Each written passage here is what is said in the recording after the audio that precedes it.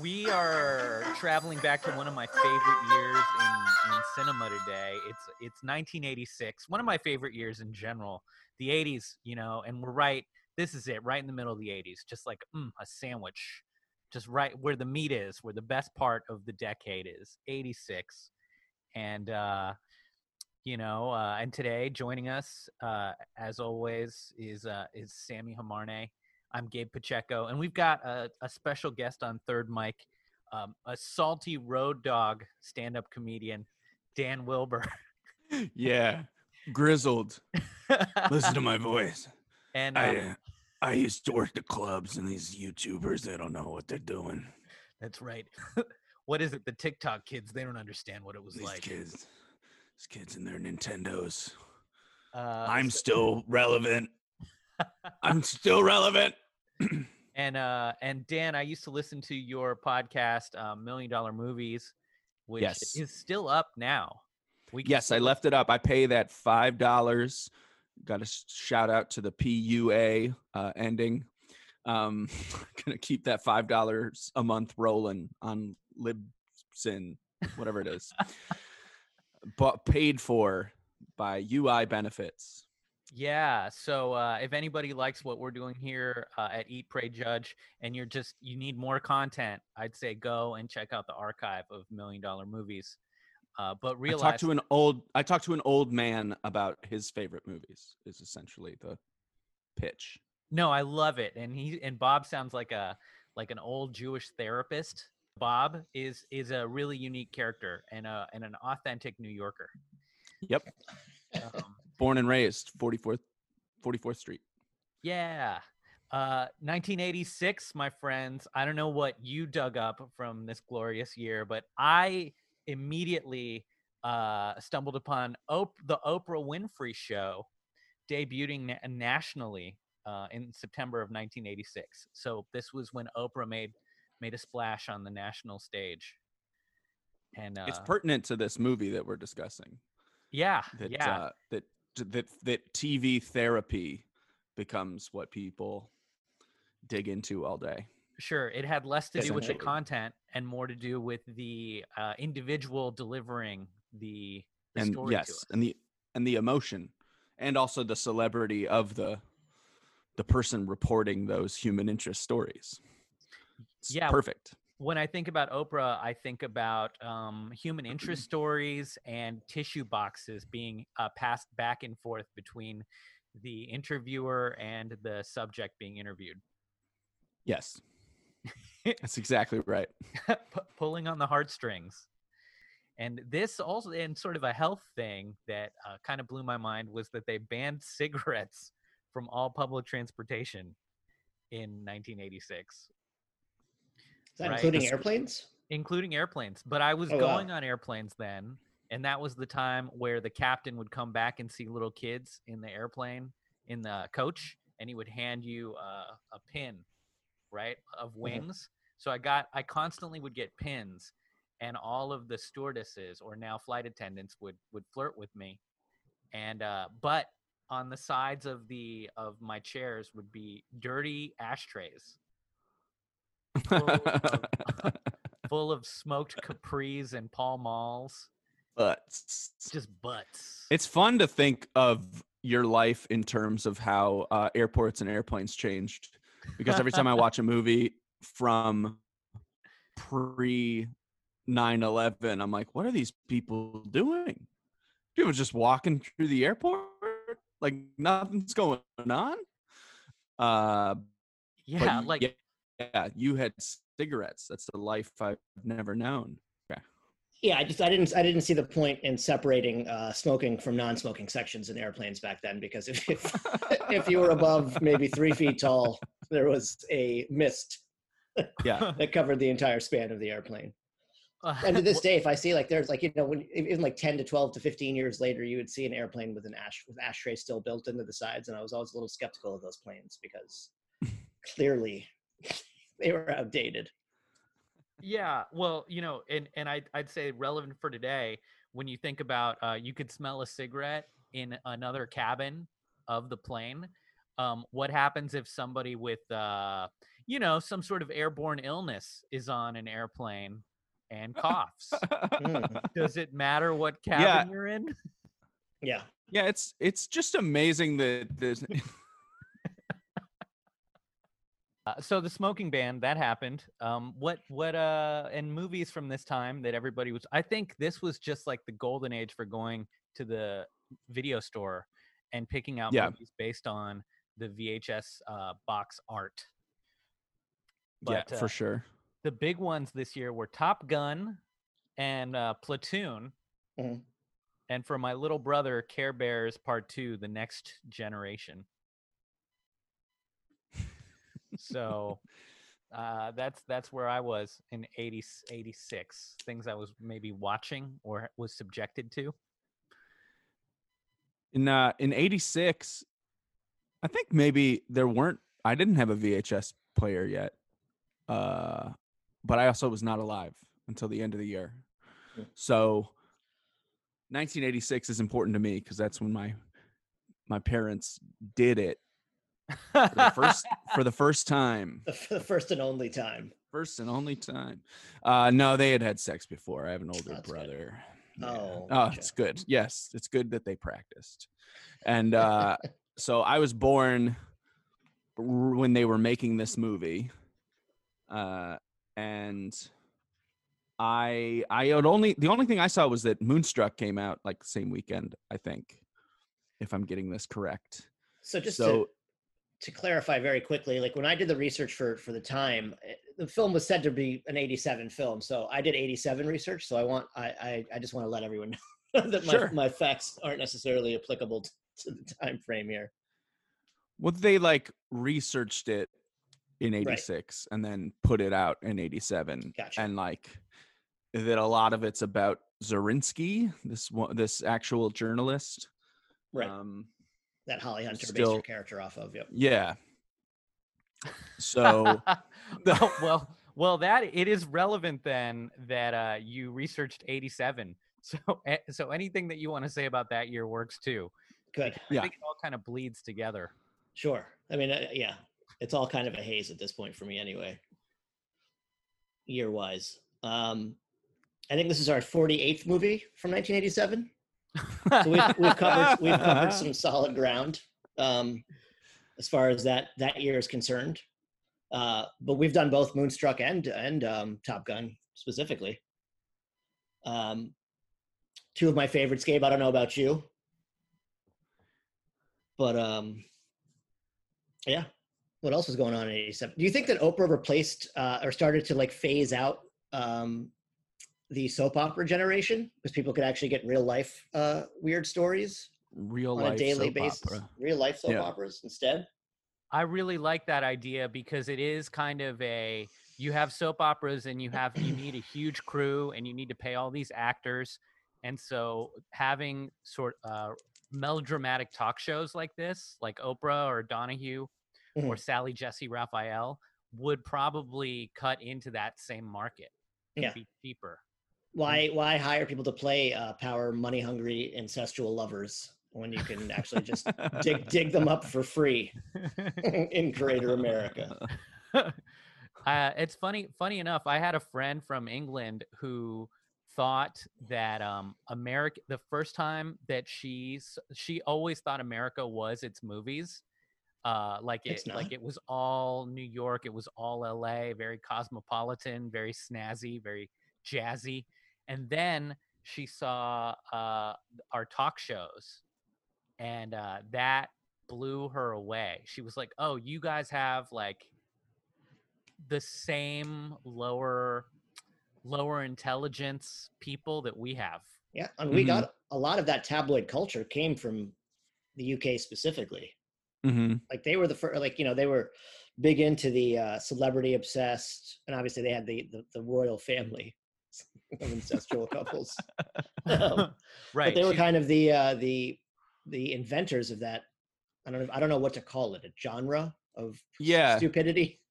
I just as you said that, I realized that like the idea of, oh, this person's famous for no reason, or this person's famous because they made a sex tape, like all of that's better than just the royal family. Just Yeah. random people that were born with a last name. Exactly. And It's just and an odd like hemophilia that comes only from incest. Yeah. So yeah, we didn't have the royal family. So to us, our royalty was, I guess, Hollywood. So it Mhm. turned into an even more like specifically targeted infatuation with people that act on film. So So that's us. Oh, that's also us. 87, 20, the height of waterbeds in America. Ooh. 22% of all mattresses sold were waterbeds. I don't know if either of you have ever slept on a waterbed mattress. I hate it. Dan probably, yeah, at some point. Yeah. You were probably conceived on one, I but they Yeah. are uncomfortable. Yeah, most people do water births. My family did a waterbed birth. They shut up. They were like, That "We want to do this." I'd like to see that sketch. Like a Stan Brakhage art film, but about giving birth, but it's all on a terrible waterbed. Right. If you think fitting a fitted sheet on a normal mattress is difficult, try it on a waterbed. Or not throwing up when you're drunk. So Dan, you picked broadcast news for us to watch, and I can't believe that I did all this research on 86 when in fact now this wiki quote page I'm going to says 1987. Mm-hmm. Yeah, It threw some people for a loop. Well, 86, I was going to say this as part of the history, like 86 and 87 is right when the fairness doctrine is like killed forever for broadcast journalism. So there's this thing, I'm not a lawyer or really in television, couldn't tell you exactly when it started and when it ended, but apparently it was like the little bit of research I did was that in 1949, if you wanted to broadcast like divisive subjects, you had to give it's not the equal time rule, but you had to give both sides of an argument if you were going to have people on TV like talking about protests or talking about Watergate. So basically the media had to be what you would call fair and balanced. They had to be fair and balanced. And then there's like if you check Snopes.com, there's some like lefties being like, Reagan's the one that killed it. And he did have, some hand in it, but it was like Congress decided like, yeah, TV's fine. Let's just let them do whatever they want. We got cable now, baby. I honestly don't think Reagan's blamed enough in general. Yeah, Reagan's not blamed enough. So I'll go ahead and say it was Reagan, but there we go. It wasn't. It was Congress destroying this thing that was basically already sort of destroyed at this point. But it's pertinent since we all live in the post-broadcast news time, and broadcast news at this exact moment, because its subject is about broadcast journalists, it is aware of the moment in time where news is just completely destroyed and becomes entertainment. And yes, real news, quote unquote, real news. And Dan, 10 years later, we have the Telecommunications Act of 1996, which allowed for basically large. It allowed for the breaking up of telecommunications and allowed for anybody to compete in any region. So the free market opened up, and it led to like 600 media companies being consolidated into 6. So we've seen a continued slide into media and information monopolies. Yeah. Since and I gotta be honest, since we're talking about like why I picked this movie, right? Yeah. There's a couple reasons.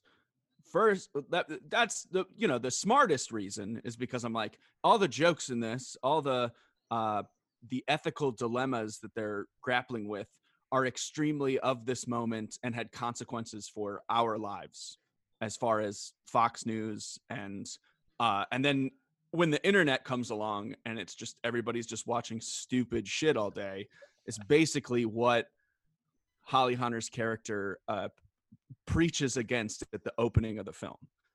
She's trying to explain that real news is being that real news is now beholden to ratings, and that will mean that the news will just get dumber and dumber as we go. And then she shows a clip that you absolutely get shown on local TV now of just a bunch of people setting off a big set of dominoes.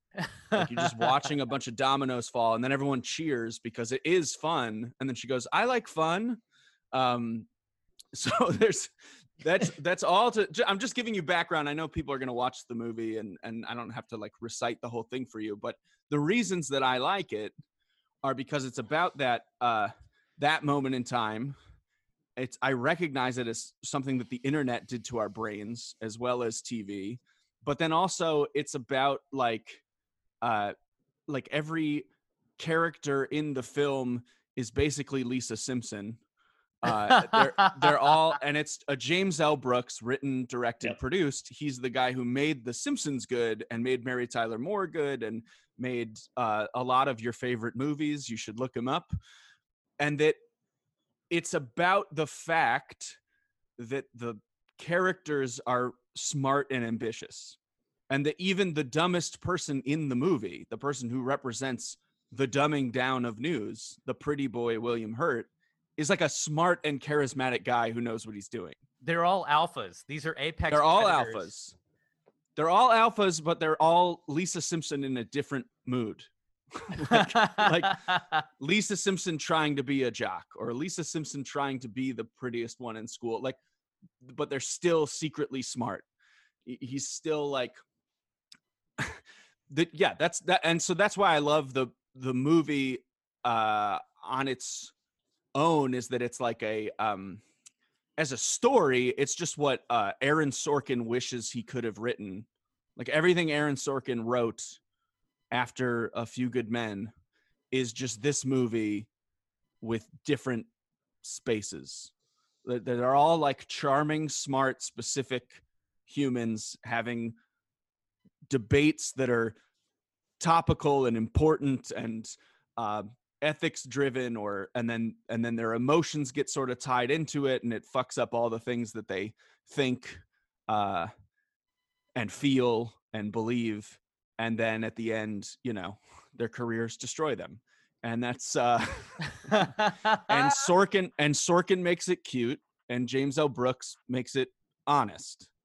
And then sorry to just keep talking, but the last thing that we'd have to talk about is why I dislike I would put this movie over Network at the chance of Gabe no longer being friends with me. Well, if I was going to have a media studies class, I would make people watch A Face in the Crowd. Oh yeah. And then after A Face in the Crowd, which is from the 60s, and then we would watch Network, which is media in the 70s, and then Broadcast News is the 80s version. And yes, they're all showing you the same like unraveling of any idea of objective media or ethics in news and media. Right. And the only difference between this and Network that I have, like the only issue I have with Network, is that Network's almost a parody, and it is overtly satire. The preachiness of Network is in the old man and the young Faye Dunaway, right? Is that who it is? That she's a product of this different age of television, and he's a product of this older age. He's Edward R. Murrow. She's Jennings. I don't know. That's too late. But like, she's celebrity obsessed and raised on TV, and he's raised on, quote, real news, and the preachiness of those two fighting each other while this cartoon is happening outside them, with the birth of reality TV, basically, but all the jokes in Broadcast News are about these people and these like egocentric humans that all think they're smarter than everybody else. And I just think it's a little more like a slice of life of what it's like to be a journalist that actually is pointing at these big issues versus Network, which is like overtly a cartoon. Network is like over the top on purpose. Well, I wanted to hop into, like, for anybody that hasn't seen this, just very quickly, the wiki quote is so succinct and perfect.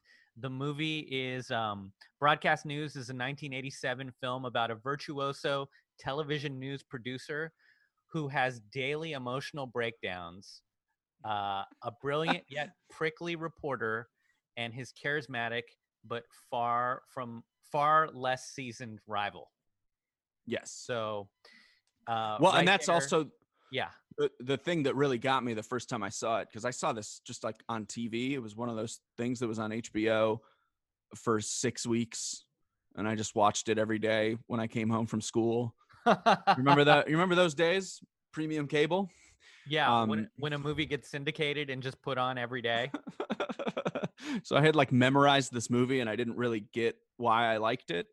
But now that I'm an adult, the stress crying that Holly Hunter does throughout the film is the funniest thing to me.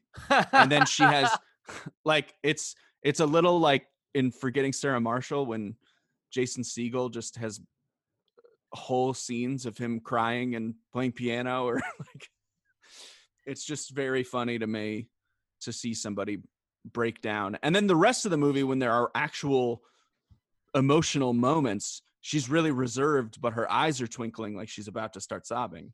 And it's a great piece of acting.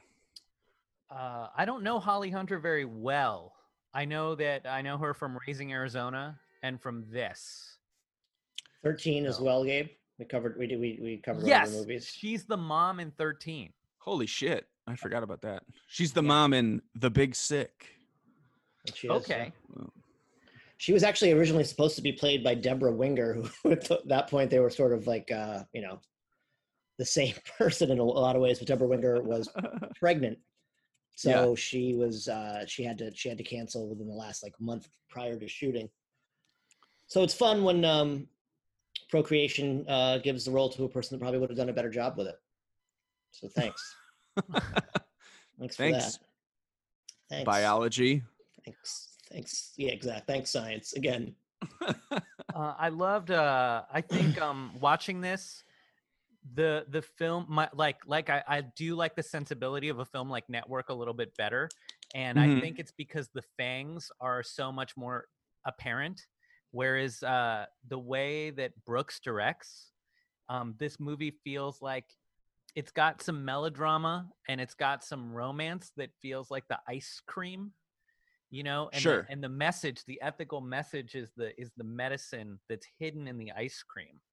Yes, that's exactly right. Except that it is the major plot point of the film. And in fact, like the most problematic moment in the film is when Albert Brooks says that you really blew the lid off Nookie when he's doing a good piece of news about date rape, right? And something that people should know about. And he's so in his own little bubble of what real news is. It has to be like a foreign rebellion in order to be newsworthy, instead of this woman crying on TV. And the fact that comes up at the end, I don't want to spoil anything. The fact that scene comes up at the end again is like how he knew that he was giving you ice cream the whole movie, and then was just going to slam you with this big piece of ethics. But it also, the ethics affect their love life. The ethics affect the melodrama. And the other reason that I love this movie, Gabe, is that it's an anti-rom-com. It has all the pieces of a workplace rom-com.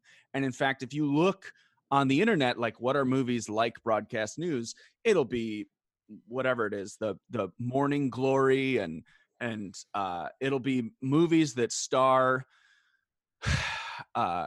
much worse actresses It'll be movies that star all these like in the 90s about a woman who's overworked and stressed, just trying to find love, and the newsroom is just a set piece, and then they always end up together. And this movie, again, not to spoil anything, but it did come out in 1987. You can spoil away. No one ends up together. Yeah. It's all about their own personal intimacy issues, the entire film. And some of it's about work, and some of it's just about them being too smart and egotistical to ever, and career driven to really, settle down. I think that the entire theme of the movie, or the love triangle in this film, represents like you said, the plot, or it's a metaphor for what it is. It's basically ethics, real journalism, and television aesthetics are the three things that they're fighting within one. So sort of a microcosm for what the media is to this day. So I think what they show with this is that there's no real loser, or nobody really loses out if they effectively go for what their lane is, or what they actually truly believe in. And I've never really watched William Hurt movies. For some reason, he gives me such a weird vibe. I think it's because he berated a deaf woman for winning an Oscar. He was dating Marlee Matlin, who I think was nominated for an Oscar or won one for a role, and they were dating, and he got really mad and blamed it on her. Is the Children of a Lesser God? Isn't he in it? That's exactly what it was. No, they were just he might have been in it, but they were dating. Oh, okay. They were together, so he was, he said people work their whole life. I saw this rant years and years ago, and I've never liked him ever since then. He also just gives me like a super creepy vibe. Yeah, he gives me a creepy vibe because they're a guy that fake cries at date rape, that kind of vibe. Sure. Well, and that is the problem.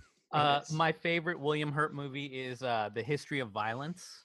Oh yeah. And what I like that he does as an actor is he's able to present authenticity or self-effacing or self-depreciating qualities while also being a sociopath. Yeah. Yes. He revels in that role. Yeah, his in this movie he's like the alpha, and then he's good looking, articulate, and he seems like he's totally dominant with his body language, and yet he continues to present as self-depreciating, and he acquiesces to others when seeking their advice. So it's very like How to Win Friends and Influence People.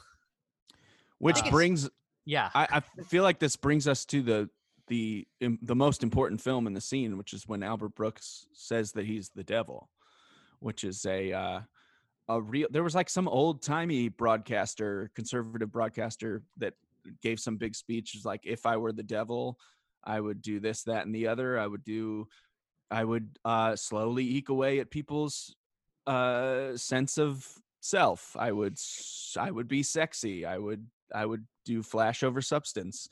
And then at the end, he's like, basically what I do is everything that's going on right now in the world. I would just keep it status quo. Am I right, folks? And everyone cheered. And he's like I have no idea who this person is that I'm quoting. He's just like a renowned journalist. It's also could be a rant that it's an exact rant that Bill Hicks gives on Dangerous. Like the lowering of the standard of the children of God. Do you think and that is what William Hurt represents. Do you think as a person, not an just as a human being? Do you think that he's the antagonist in this story, or is it? I mean, I know I've made this point before, or is Jack Nicholson's character kind of the devil because he could take a small pay cut to save lots of jobs? Yeah.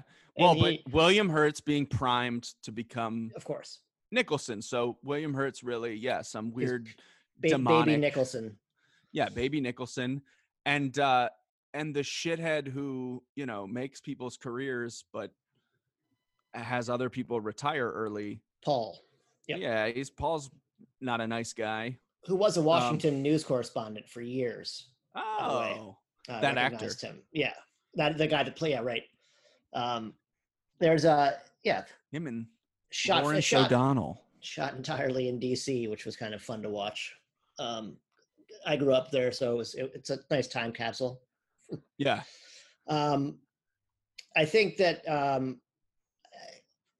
yeah, I mean, I think the entire basis of the movie, I think the love story is just sort of guised as what the moral and ethical struggle is, and I feel like, I feel like that's the point you were trying to make, And Dan, yeah.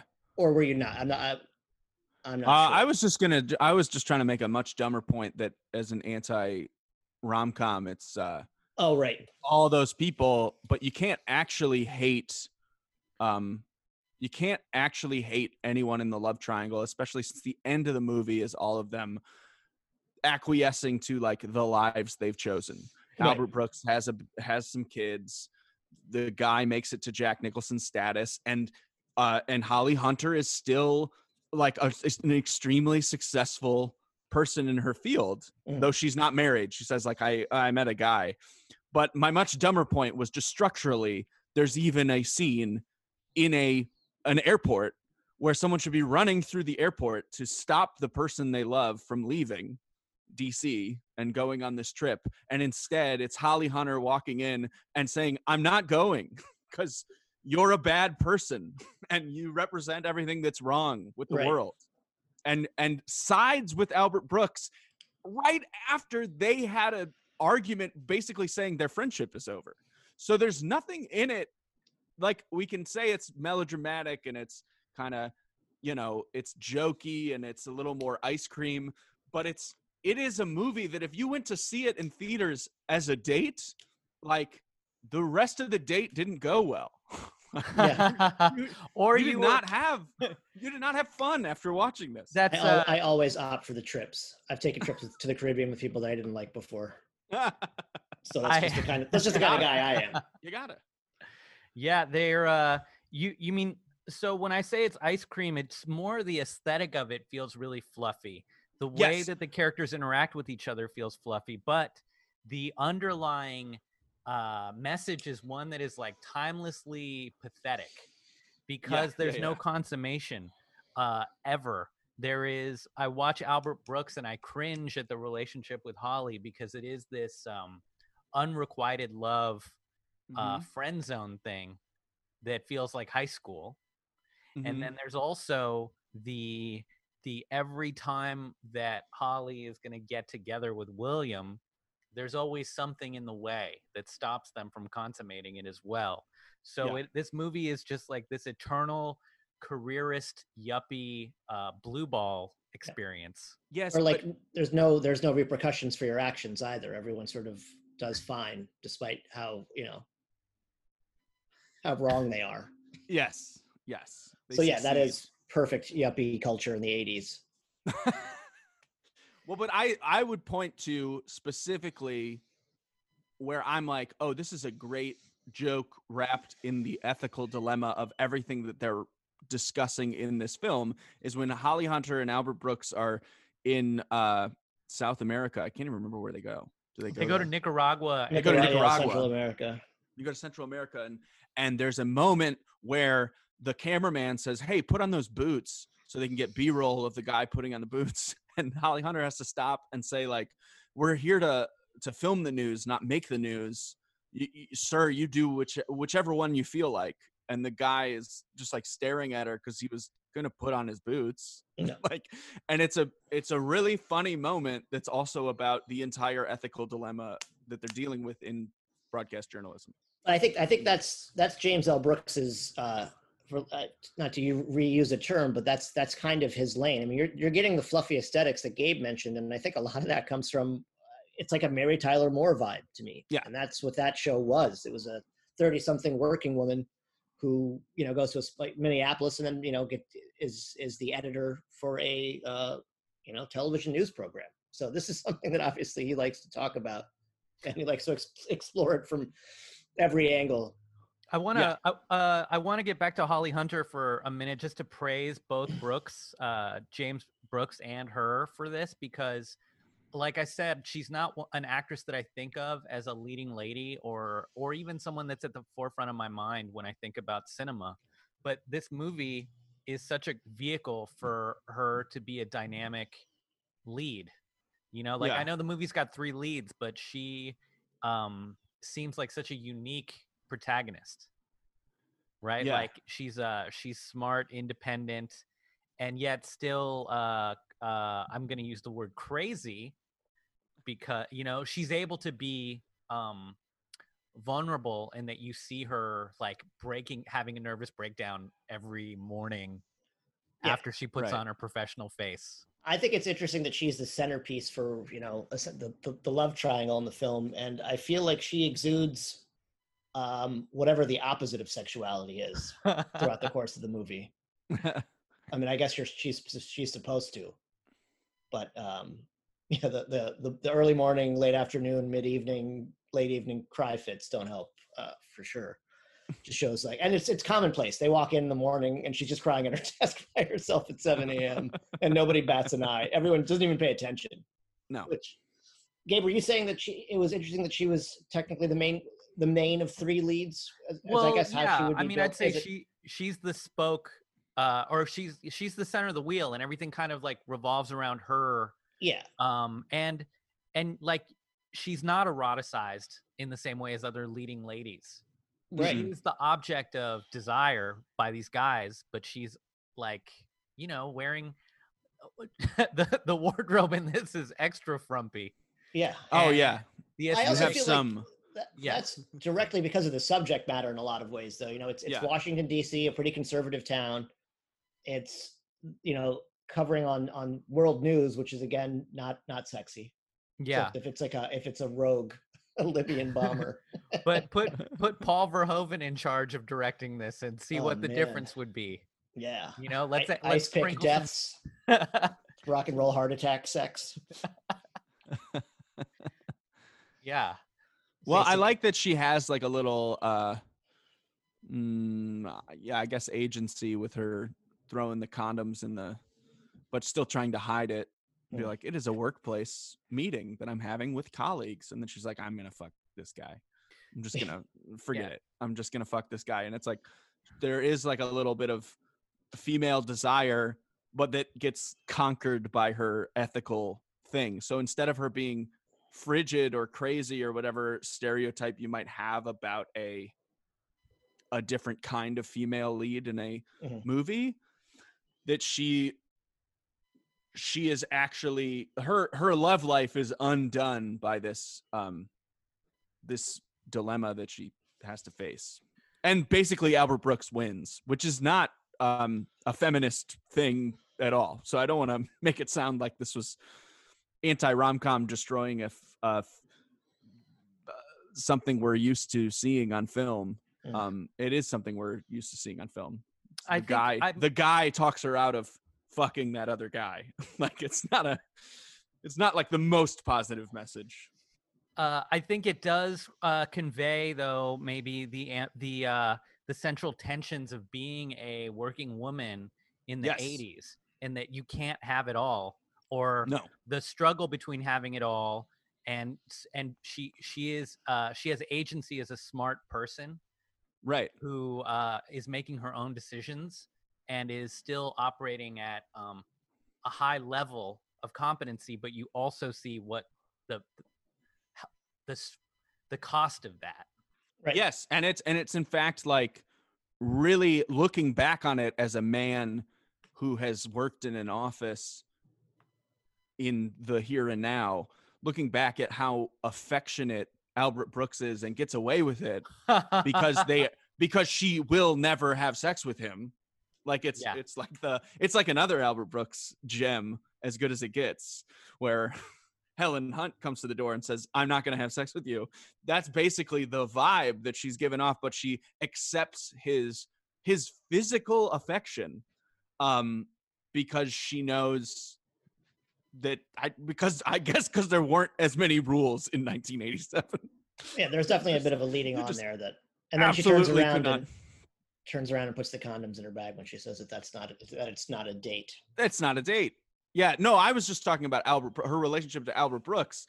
He kisses her when he's drunk, and she laughs, and they're coworkers, and you can't and he says, "I felt something," and you're supposed to like laugh and be like, "This is normal." Yeah. It's just normal working people who like each other, but are just it's never gonna happen. Yeah, And it's just not the kind of thing you could even get away with in like the late 90s. Once Clinton is getting blown in his office. sure. Then again, they are outside of work technically at that point, and their relationship was yeah. bizarre. Even though Yes. he's the definition of No, he kisses friend zoned. he kisses her when a piece does well. When the piece is perfect, and she's the first piece they film with Norman Rockwell's The Homecoming, that she when we get this great scene, and we get the great scene of Joan Cusack running through, the only piece of physical comedy in the whole movie. That he kisses her like on the neck, and she is happy. Yeah, sure. And then William Hurt, the hottest man, I guess, the hottest man that ever lived, comes up and says, "I'd really appreciate it if you helped me," and you won't have it. And I just feel like he swooped in. He could have that if this were happening in 2020, well, not 2020 because there's no offices, but if it were happening in 2019, you'd see, he would have gone to HR and been like, I'm getting iced out by this lady, and it must be it's not my personality. She's just openly letting herself be sexualized by, I don't know. This would never happen. Well, this is so this movie is like pre-disclosure, pre-sexual like that movie, Yes. or like, sexual harassment being a legitimate thing that people could talk about in the 90s. It's also pre-Tinder, where people can date outside of their professional fields. Right. Pre-internet, like, after the internet, people were said that they met online. But before that, you had sex with people that you met at work, because that was it. So that's why you have so many like bosses and secretary relationships, or like doctors and nurses.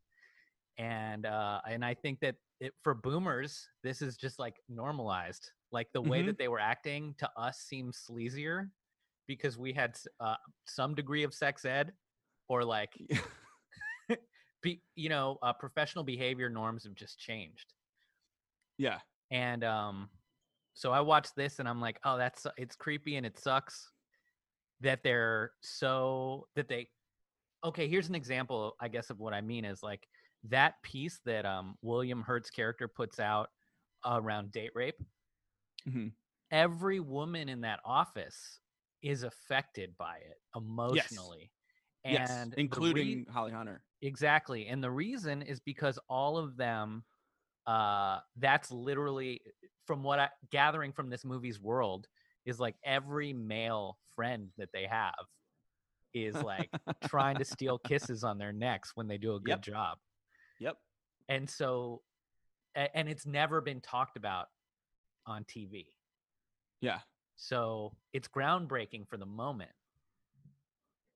Yeah. And that's what's interesting. She's like, as a woman, I related, but also it's like a really great scene that she does admit.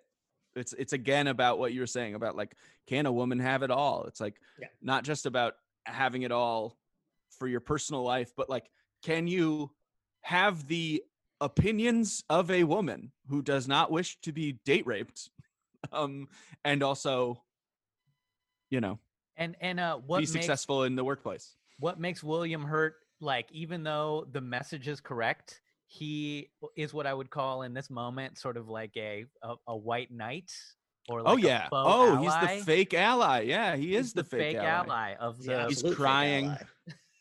He's crying about it, and then he's fucking somebody else in his workplace, and I think Joan Cusack's line about Holly Hunter when she gets fired was my favorite part, when she was just like, "You are my role model, just not socially." Yes, which I except for socially. Except for socially, which that was a great line. Kind of summed her up in a nutshell. She also introduces the ego world, the egotistical world of the newsroom, because she comes in and she goes, "Is this because I won that award?" And they never mention what it is. They just that for some reason Joan Cusack is doing better than Holly Hunter at the beginning of the movie. Right.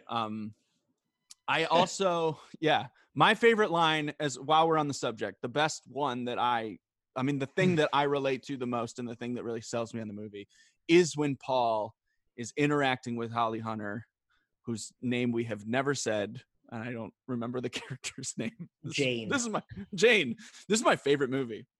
I don't know the character's name. I don't We know the just use character's actors' name. names in this. I so. just Yeah, use you actors' fit names. right in over here at Eat, Pray, Drive.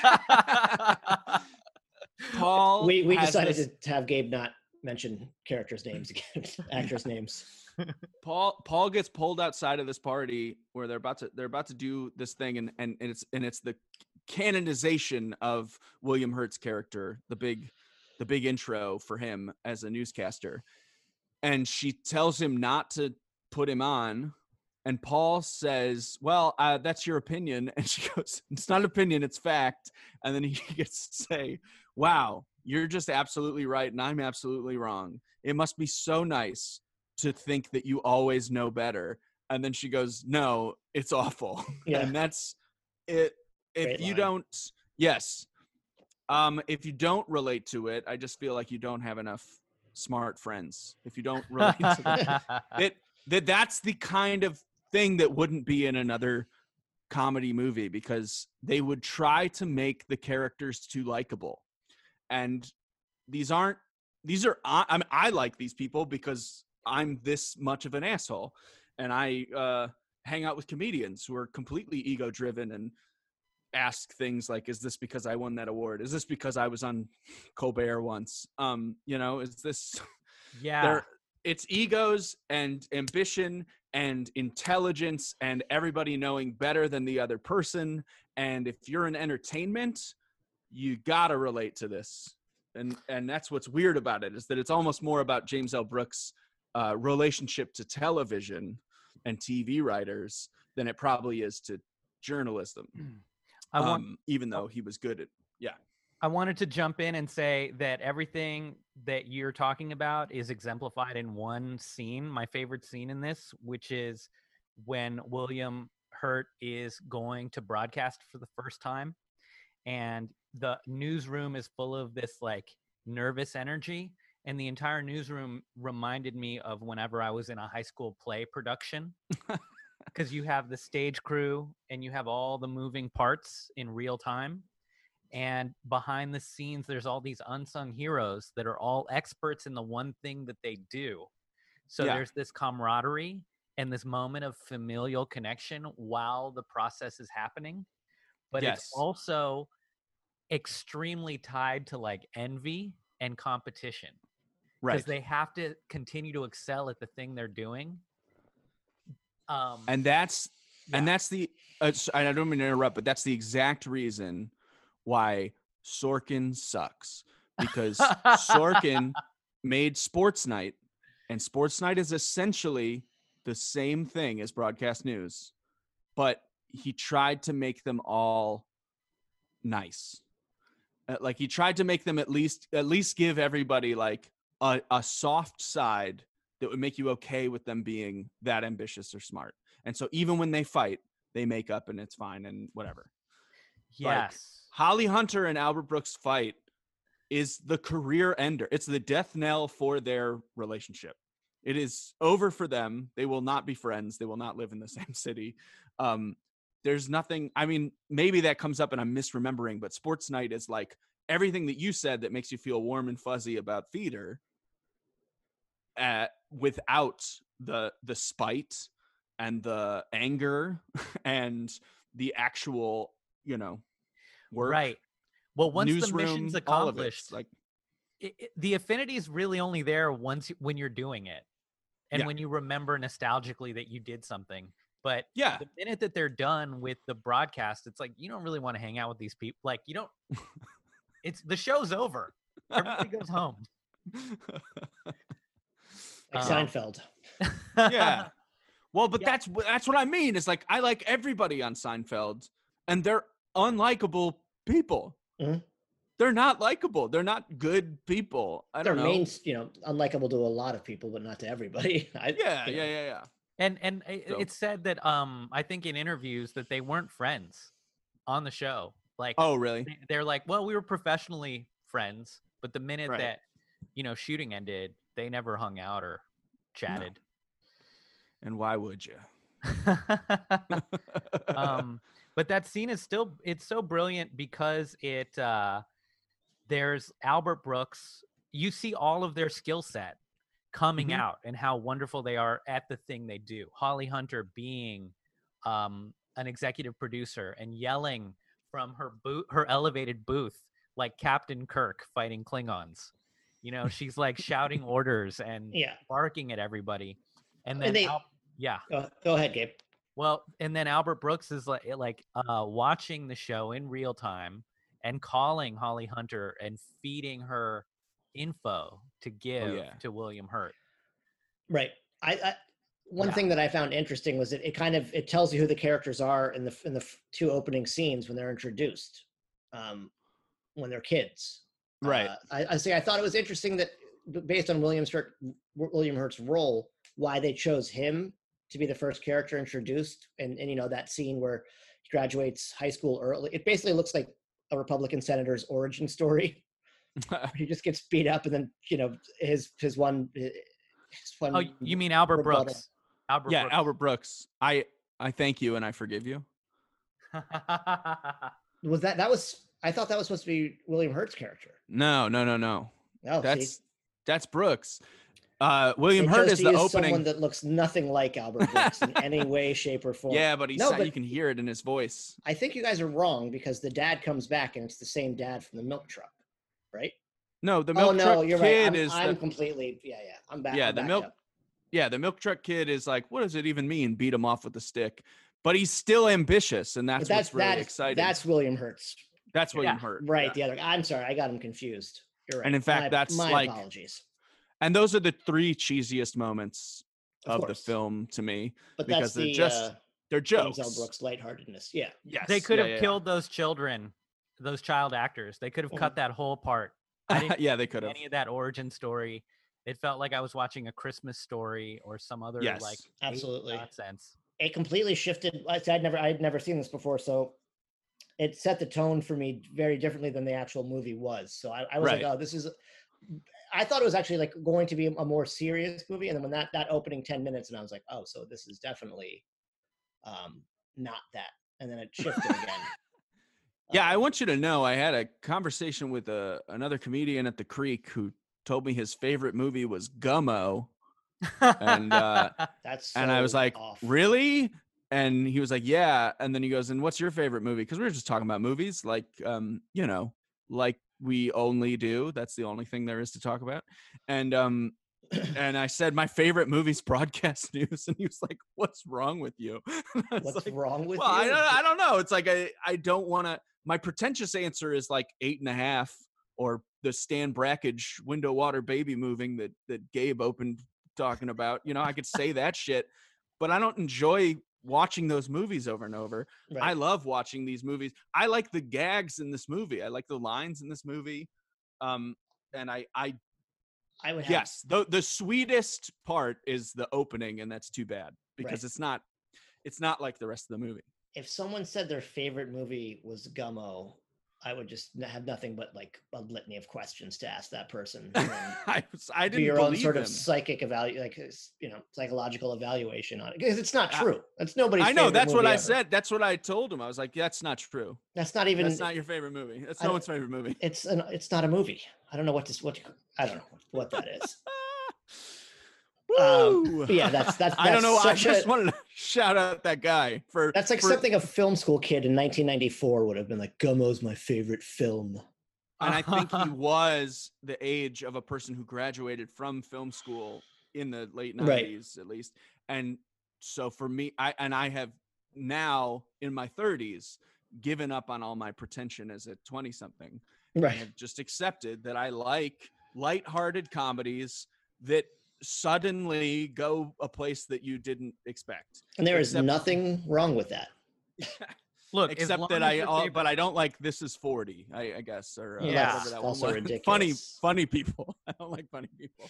Dude, as long funny as people should be my favorite movie, but it's not. Sorry. Yeah. As long as it's not Hook, we're fine. Man.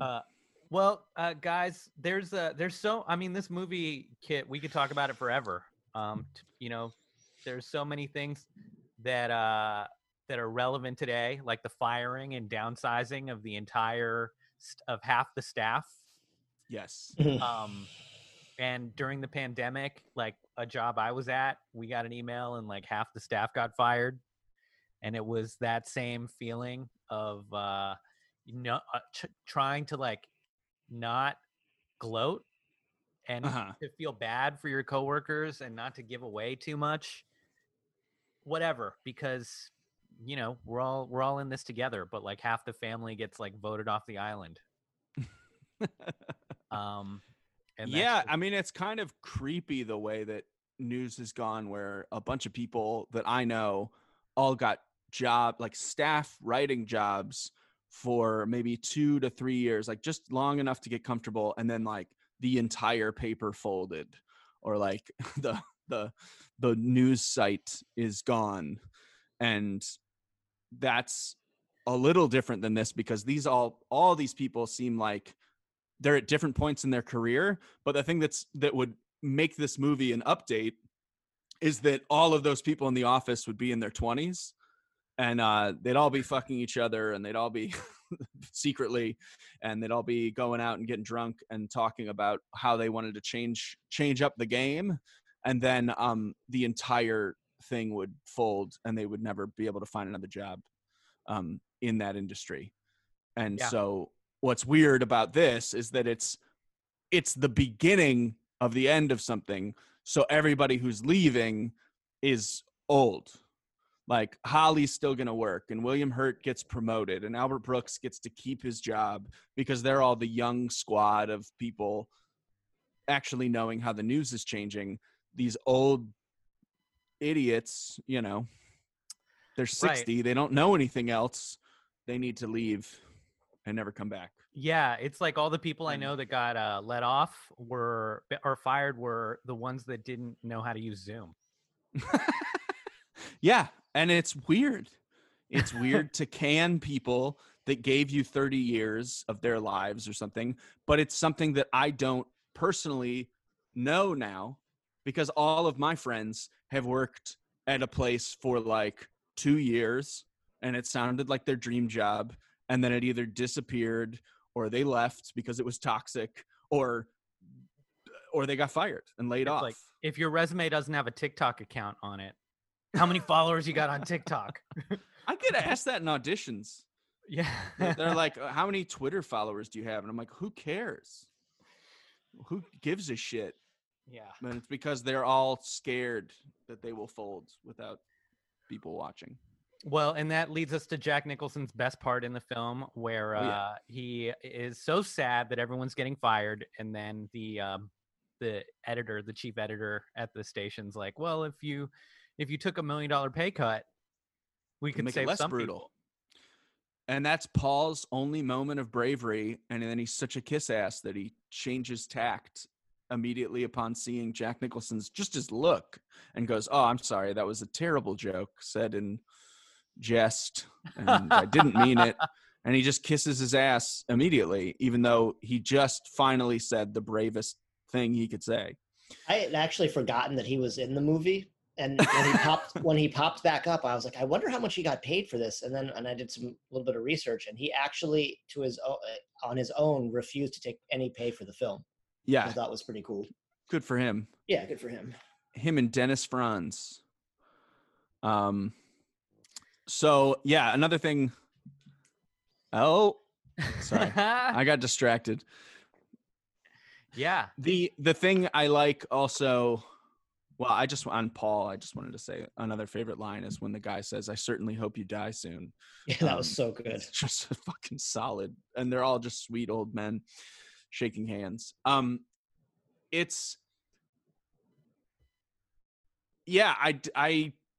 I don't know what else to say about it that I haven't already like ranted at you guys about, except that I do like, I would kill to write lines of dialogue like this. I would kill to write that fight. I love an earned fight. Sort of like I do. I was talking about the Big Sick, Holly Hunter's other movie, that we all know and love. That they do get in that Emily and Kumail wrote this scene of them fighting, and it's actually about like Kumail's upbringing. I don't know. I love a good fight that actually has some connection to the plot instead of just like a dumb fight about, oh, I guess, I don't know. I don't know how else to explain it. Like it just, everything got watered down in my lifetime. The fight, to add on to what you're saying about the fight, it's like in all the rom-coms that we've been watching, the fights are always some dumb miscommunication. Yes, or exactly. Lied at some point to impress the other person, and then the lie comes out, the trust is broken, and then they have to come back and reestablish trust. And this is not a fight about that. No, this is a fight about your moral fiber, your moral compass being stripped from you because you want some sweet dick from William Hurt, you know? And also Albert Brooks is, shouldn't be an asshole either. How did we not talk about the one small instance where Holly Hunter is asked by the other reporter if she has any interest in William Hurt's character, and she says yes, and then she retracts it, was like, absolutely not, and then sends the woman to Alaska on a garbage assignment. I love it. Well, the other thing that's really important about that scene is the shot of Albert Brooks watching Holly Hunter pass off the other anchor to William Hurt. Yeah. And then at the exact same time, it's like almost that's the sort of crux of the film. It's not the fight, is that single image captures everything about the film, which is Albert Brooks watching from her behind her back, her set up, the supposed love of her life with another woman. And then he immediately turns to the left because the phone rang, and it's about to set in motion all these events that'll make William Hurt go on to be a big success. And it's like that one shot alone is sort of the most important thing in the film. Well, we've talked about this movie for like an hour now, which is and we barely scratched the surface. But I'd like to say, like, my final thoughts on the movie are that we criminally did not talk about Albert Brooks enough. No. And everyone should know that this guy is a comedic genius. And it's one of his funniest. Yeah. Yeah. Last week we talked about LA Story with Steve Martin, who was like they were contemporaries, both like breakout stars of 1970s comedy, stand-up, sketch. And so I don't know, it's like watching them both in sort of these drom-coms back to back.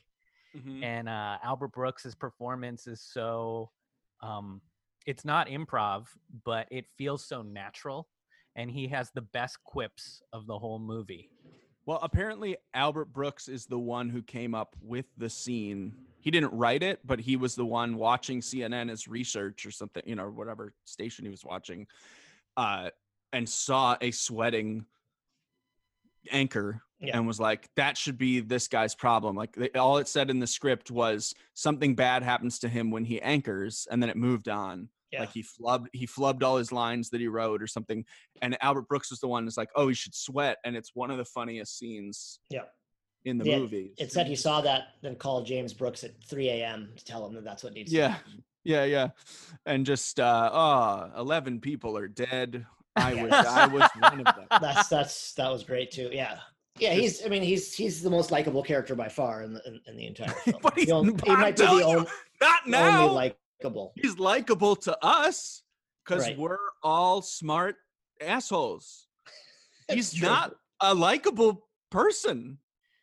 He's the one I'm saying, relatively likable. In comparison to what he's up against, which I found the other two unlikable wholly. I don't know why. Holly Hunter's character annoyed me. But that's okay. So this is the one time where I thought William Hurt, his character, was an idiot. Throughout this whole thing, I didn't think he was dumb. I actually was incredibly impressed at his ability to simultaneously listen to feedback in his headphone and reframe questions. Mm-hmm. He really had an intuitive understanding of human nature. but the moment where he is at the correspondence dinner, which is like the biggest event of the year Sure. for everyone in media, he allows Holly Hunter to pull him away from elevating his career because she's not feeling it, because she's nervous or whatever, because she has the condoms in her purse. She had condoms in her purse. But that is a huge red self-serving flag. move too. That's such a red flag with any partner, that if you're like at some event that you need to be at for your career, for them to just undercut you like that and be like, I need to go home now. Like, that is criminal. Gabe, do your listeners know what's going on in your personal life? They know everything about me. But just such a great, like, I wonder what happened. Okay. Yeah. That was rude. That was rude, and you're allowed to cut it, but I would leave it in. No, I don't care. But just never. Yeah, let's say we're at a comedy Christmas party and you get tired at 9:30. Come on. Get out of the game. What's Holly Hunter doing? Flaking on this event that also is really important for her. Yes. So that was the red flag. Why put the whole box of condoms in your purse? Yeah. With the box. Yeah. That's very optimistic. Also dumb. Yeah. Just dumb. It's like, was it her first time? Is that she figured out? First time having sex. Right. But yeah, I think this is a great movie to watch. To see what media was like in the 80s. The actors are at the top of their game. If you don't know who Holly Hunter is, this is the movie to watch to check her out. And Albert Brooks' funniest performance. Yeah. Yep. Funniest. Yeah. I give it 7 correspondent dinner microphones. Nice. Out of 10. I'm on board with the 7 out of 10. I think that it's important to see that at one point journalists did have integrity. Even television journalists had integrity, as opposed to the sensationalist ranting and divisiveness and biased journalism you're getting now. Yeah, they're all the age of people who would have grown up watching Murrow, right? They're all like, they would have been kids when Murrow was on TV, and they would have been like, whoa, that's a real job. Yeah, exactly. And there was such a thing as like a somewhat free press at one point. I mean, obviously much more so than there is now. It also hit some nostalgic notes. It felt like a very DC movie to me. Growing up in that city, as Gabe did as well. Like it felt stuffy and pretentious, just how I remember DC being growing up. That exact vibe. But she even gave him directions on how to get to wherever that building was, taking 17th of Vermont to Connecticut. That's exactly how you get there. That was right. I was like, wow, they paid attention to detail. But that was like the smart way to get there. Very accurate. Very. I mean, Connecticut Avenue on Sunday night, not that crowded. But I think it's important in the sense that you could actually get a historical view on what journalism is kind of supposed to be like, even if it's run by people like them. Albert Brooks is obviously great, and it was well acted, just like Gabe said. I would give it 8 out of 10 loose condoms in a purse, Gabe. Yeah. Because it's just a smarter way to do things. I only I just relate it to how much I like Gummo, and I say it's 11 out of 10. It's no Gummo. You, sir, I know Gummo, and you, sir, are no Gummo. No Gummo.